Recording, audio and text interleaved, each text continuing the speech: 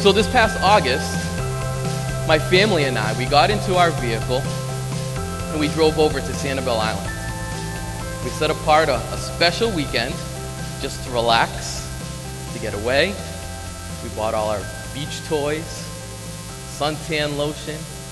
We drove just about 3 hours to get there. Sanibel Island is on the Gulf Coast of Florida, just on the other side of Fort Myers, just south of Captiva Island. But there was a problem this particular weekend. It rained the entire time. Can you believe that? In fact, not only did it rain while we were there, it rained before we even got there. They experienced a ton of rain, and there was probably, 2 or 3 inches of roads just covered in flood water. And I remember being there on Lighthouse Beach, just walking, and I started getting frustrated. I said, God, are you kidding me? We drove almost 3 hours to get here. We were able to carve out this time so we can have some fun in the sun.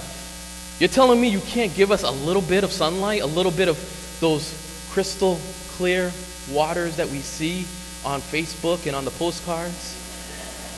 Huh? Those beautiful shells. We brought our 3-year-old daughter with us. She's never been shelling before. I haven't been there since our honeymoon. And here I am having this back and forth with God. Well, it was a lot more forth than it was back. I was doing a lot of complaining and God was just silent. And while he was silent, it was in that moment I had a shift of my perspective. The truth is that same weekend, Hurricane Harvey just finished making landfall and hit Houston and southeast Texas area. Hundreds of thousands of people were impacted. Up to 52 inches of accumulated rain, flooding, catastrophic flooding. It prompted 17,000 rescues because of a 4-day period of rain. And here I am, in one of the most beautiful places in Florida, complaining because I have 2 inches of rain. And because I can't put my toes in the sand and enjoy what I was expecting. I had to have a change of perspective. And the title of today's message is Perspective in the Wilderness. Perspective in the Wilderness. And we're going to see a story of the Israelites being delivered from the hand of Pharaoh. When they received their deliverance, they were headed for the promised land, but God had a divine detour in mind. God saw it fit to bring them through the wilderness. So that story is found in Exodus chapter 13. If you have your Bibles today, if you would open it up to Exodus chapter 13. And while you're turning there, I just want to share the definition of perspective. Perspective defined is a particular attitude toward or a way of regarding something. Perspective is a point of view. Our 16th president, Abraham Lincoln, he said this. He said that we can complain because rose bushes have thorns, or we can rejoice because thorn bushes have roses. See, perspective will cause us to either complain about the situation, or perspective will cause us to rejoice about the situation. And again, I was in Sanibel Island. It was nowhere near an actual wilderness. It was far from a desert. But there's a story of the Israelites where they encountered a desert. And that's what we're going to look at today. And I'm just believing that today God is going to deposit a change in your life. I am trusting that the Word of God is going to do something today that's going to cause your perspective to change in the season that you're in. So if you would look with me to Exodus chapter 13, starting in verse 17. We'll put the scriptures up on the screen. And it says this: when Pharaoh finally let the people go, God did not lead them along the main road that runs through Philistine territory, even though that was the shortest route to the promised land. God said, if the people are faced with a battle, they might change their minds and return to Egypt. So God led them in a roundabout way through the wilderness toward the Red Sea. Thus the Israelites left Egypt like an army ready for battle. In verse 20, the Israelites left Succoth and encamped at Etham, and we go on to see that the Lord went ahead of them, and what did he do? He guided them during the day with a pillar of cloud, and he provided light at night with a pillar of fire. This allowed them to travel by day or by night, and the Lord did not remove the pillar of cloud or pillar of fire from its place in front of the people. And we see in the next chapter, chapter 14, and looking down at verse 4, it says, "And once again, I will harden Pharaoh's heart, and he will chase after you. I have planned this." The Lord says, "I have planned this in order to display my glory through Pharaoh and the whole army. And after this, the Egyptians will know that I am the Lord." So the Israelites camped there as they were told. You know, and God took the Israelites on a detour out of Egypt so that they would not turn back when they faced the battle. Yes, they were equipped for battle, but there was one thing missing. A very important thing missing. They have yet to trust in the Lord as their deliverer. So essentially, God led them the longer way and not the shorter way for their own protection. We see here that God helped prepare Israel for battle by taking them the long road. We see that God guided Israel with a pillar of fire, a pillar of cloud, and taught them to trust in his guidance. We see that God brought them to a place where he can demonstrate his power and his glory. Not to show off, to say, this is God and this is what I can do. No. God brought them to that place, and he allowed those circumstances to take shape so that they can build their trust for the future battles that there was yet to come. And God had a reason for taking the Israelites through the wilderness. And if there is one thing that I can tell you today, if there is one point that you can walk away with today, it's this: that God uses the wilderness to accomplish his purposes. That God uses the wilderness to accomplish his purposes. See, because the wilderness does funny things to us, doesn't it? The wilderness puts a demand on our faith. The wilderness, it causes us to reach beyond ourselves. I don't know about you, but for me, when I'm in a wilderness, I get desperate. And I pray prayers that I usually don't pray. I fast when I usually don't fast. I read the word in ways that I normally don't read. And obviously, God's not going to take all of us through an actual desert. But one thing is sure. There is a biblical truth that we see here in this story that I believe applies to all of our lives. That God will take us on unexpected journeys, to unexpected places at unexpected times. And he does this because his plan is greater than our plans. We find ourselves in situations sometimes and it just doesn't make sense, or it's inconvenient, or it's hard and it hurts. The truth is, there are many people today walking in a wilderness. Or you've just finished walking out of a wilderness. Or you're getting ready to walk into a wilderness. I believe that this word applies to every single person. God uses the wilderness to accomplish his purposes. The first thing that we can see from this story is that God prepares us. God prepares us. What does he prepare us for? God prepares us for unexpected situations in our lives. Because there are things that we just don't know. God prepares us for things that are ahead. The truth is, we don't know what we don't know.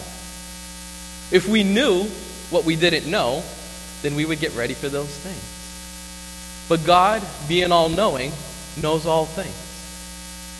And he knows things that we don't know. It reminds me of a story of a businessman in New York.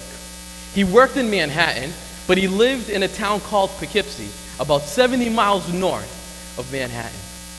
It was very common for people to work in Manhattan, but not live in Manhattan because it's very expensive to live in Manhattan.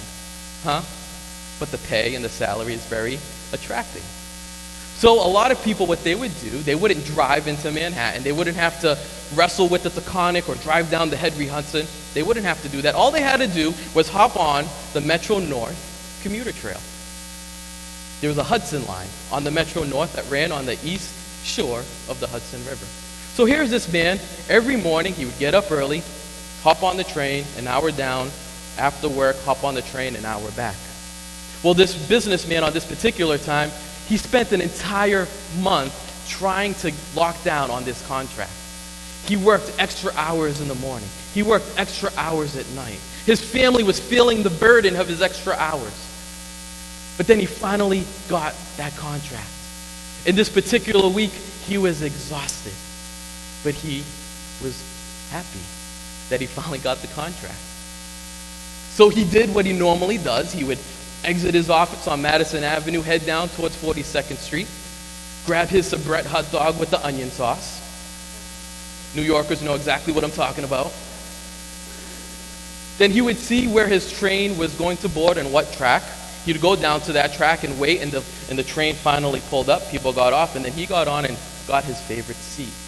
He was sitting very comfortably. He had his hot dog, he had his drink, he had his iPod, and he was ready to enjoy this hour ride home and give his family the great news. As people were coming on, there was this gentleman with 3 boys, 3 active boys, from the ages of 6 to 9. This gentleman gets on and he gets comfortable in his seat. He actually ends up falling asleep as they're waiting for the train to get ready to depart. While the gentleman's sleeping, the boys are kind of running back and forth. And the businessman's saying, "Oh, please don't let them sit behind me." But he figured that they would settle down by the time that the train was ready to go, that the boys will settle down. Well, the train was getting ready to go, and the boys did settle down, but where did they sit? Right behind them. And then they started getting anxious again. They started poking. They started fighting over a toy. And then the middle boy started kneeing the back of the chair. Businessman saying, "That's it." He wakes up the gentleman next to him. He says, "Sir, can you please control your kids? I've worked on a contract for a month, and I'm exhausted. I would really enjoy having a peaceful trip home." The husband that's there, he wakes up from his sleep. His eyes are bloodshot, and he can even barely stutter a complete sentence. He looks at the businessman, and he says, "Sir, I'm sorry. But boys, settle down. Sir, I'm sorry. I'm sorry. I apologize about my boys. The truth is, we just left the hospital 3 days ago. My wife was in a car accident, and the boys are just wound up. They were just pinned up in a hospital, and they don't even really know that their mother's not going to be in their lives anymore.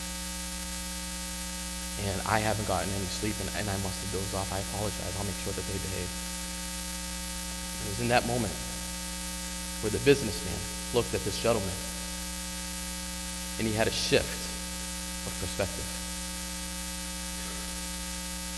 where the entire situation changed, yet nothing changed. The boys were still acting up. He was still getting need, but everything changed. The businessman looks at the gentleman, and he now knew what he didn't know. And his heart went out to him. He apologized. He even offered financially, "Is there anything that he can do?" And I believe that God works the same way in our lives, that sometimes we're that businessman. And we work hard, and we're inconvenienced, and things don't make sense. Things hurt. But there's things in our lives that we just don't know, but God knows. And we have to have confidence that we're in his hands. And God prepares us for those things. So that's the first thing that God does in the wilderness. He prepares us. The second thing is he guides us. God guides us in the wilderness. Because God uses the wilderness to accomplish his purposes. God guided the Israelites with the cloud and the fire. And though God won't guide all believers with a visible cloud or a visible fire, I guess other than Moses, he kind of did that. I haven't seen it. But the truth is that God guides us even in tough times. Even in times where we're crying out and we feel like he's not even listening. Even in times when we feel like we're walking through hell all alone and no one understands us. God is with you. God is still there to guide you. Because when we look at this scripture, we see here in verse 22, what does it say there? It says how the Lord did not remove the pillar of cloud or the pillar of fire from its place. He kept it in front of his people. He kept his word. There's a theological term in the Bible. There's a theological term, rather, and it's called illumination.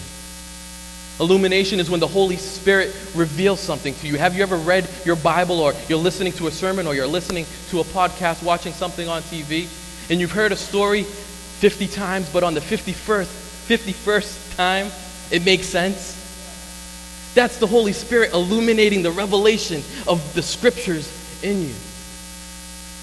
An illumination is just like a flashlight when it's dark. And that's what we see here, where the Lord had a pillar of fire to guide them at night. And the same thing is for us today. We don't have a pillar of fire, but we have his word.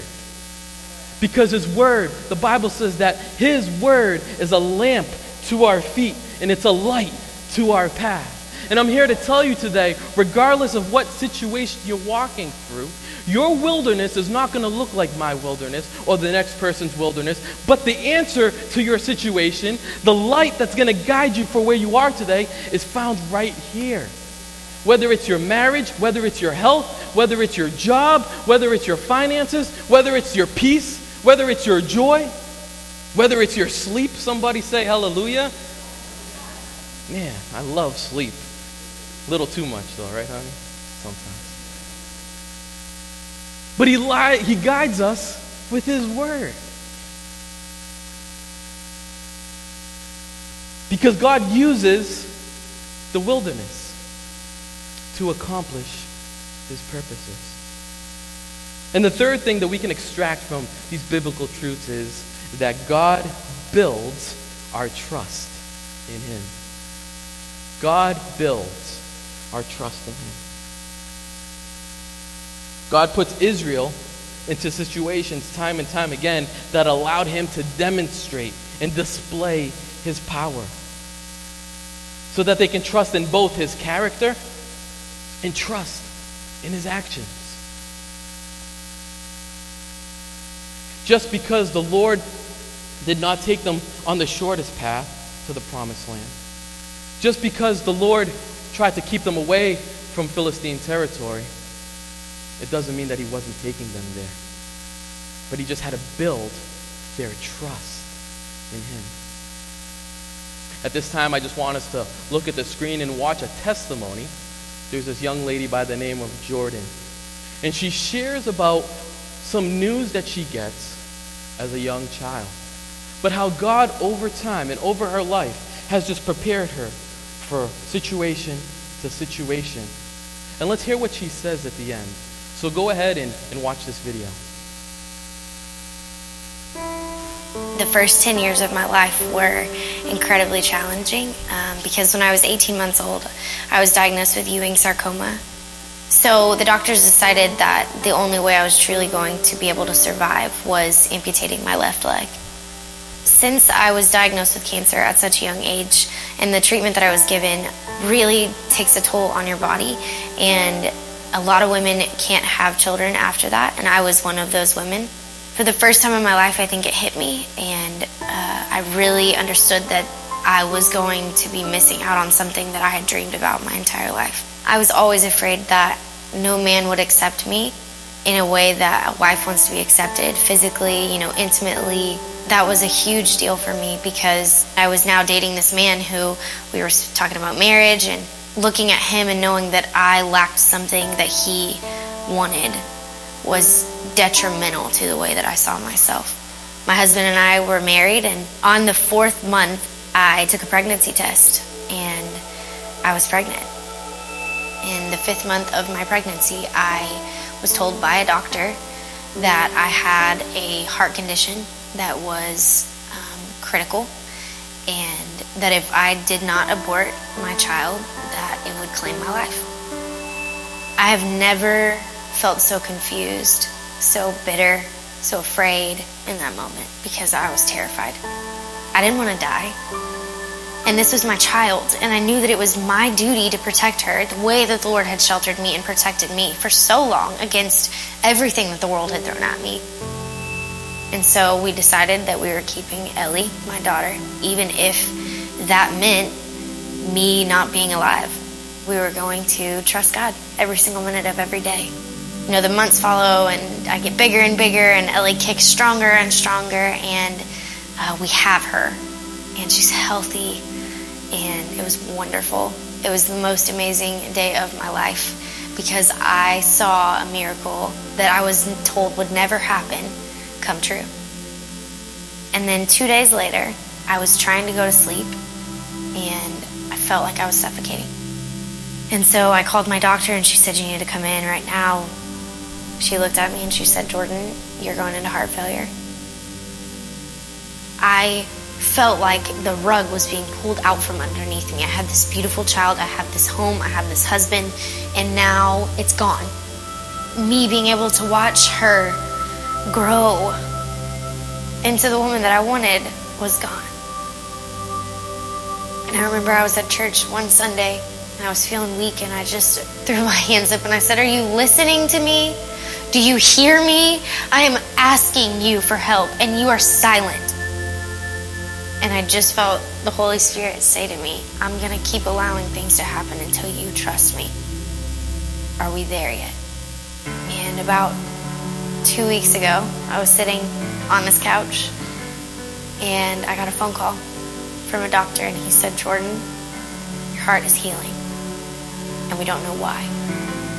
And now I feel like I'm at that place in my life where I've seen too much of him to not trust him. I feel like he's brought me to a place of surrender, of peace, that my trust looks a lot like that. It looks a lot like surrender. I trust him because I know him.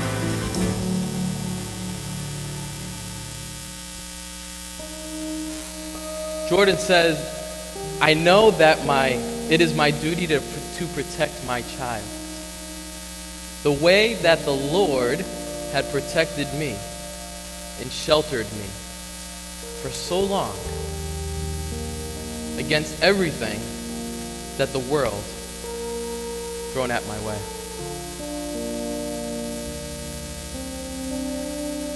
She said that my place of trust was at the place of surrender.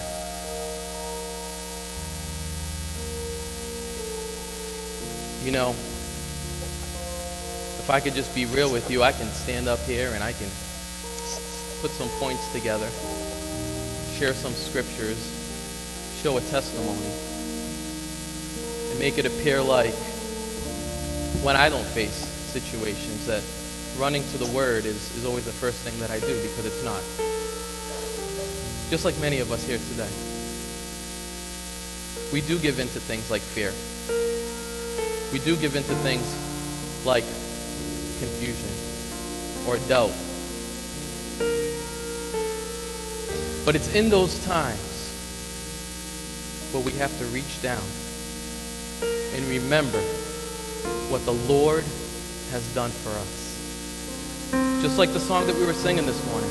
When I think about the Lord, how He saved me, how He raised me. if there's one thing that we can always hold on to and always remember, is that God presented us the gospel of Jesus Christ right when we needed it. And because of that, he has turned our life around. Does that mean that we will stay out of wilderness seasons and situations? Absolutely not. Why? Because God uses the wilderness to accomplish his purposes. The Bible says in Proverbs 3:5, trust in the Lord with all your heart. Lean not in your own understanding. Acknowledge him in all your ways, and he will direct your path. We fast forward and we see where the Israelites are face to face with the Philistines. And we see where the giant Goliath, it says that he stood at 6 cubits in a span. That's anywhere from 6'1" to 9'1". He said this. He said, bring out your best soldier. Bring out someone to fight me, and I'll make a deal with you. If he kills me, all of us will be your slaves. But if I kill him, then all of you have to be our slaves.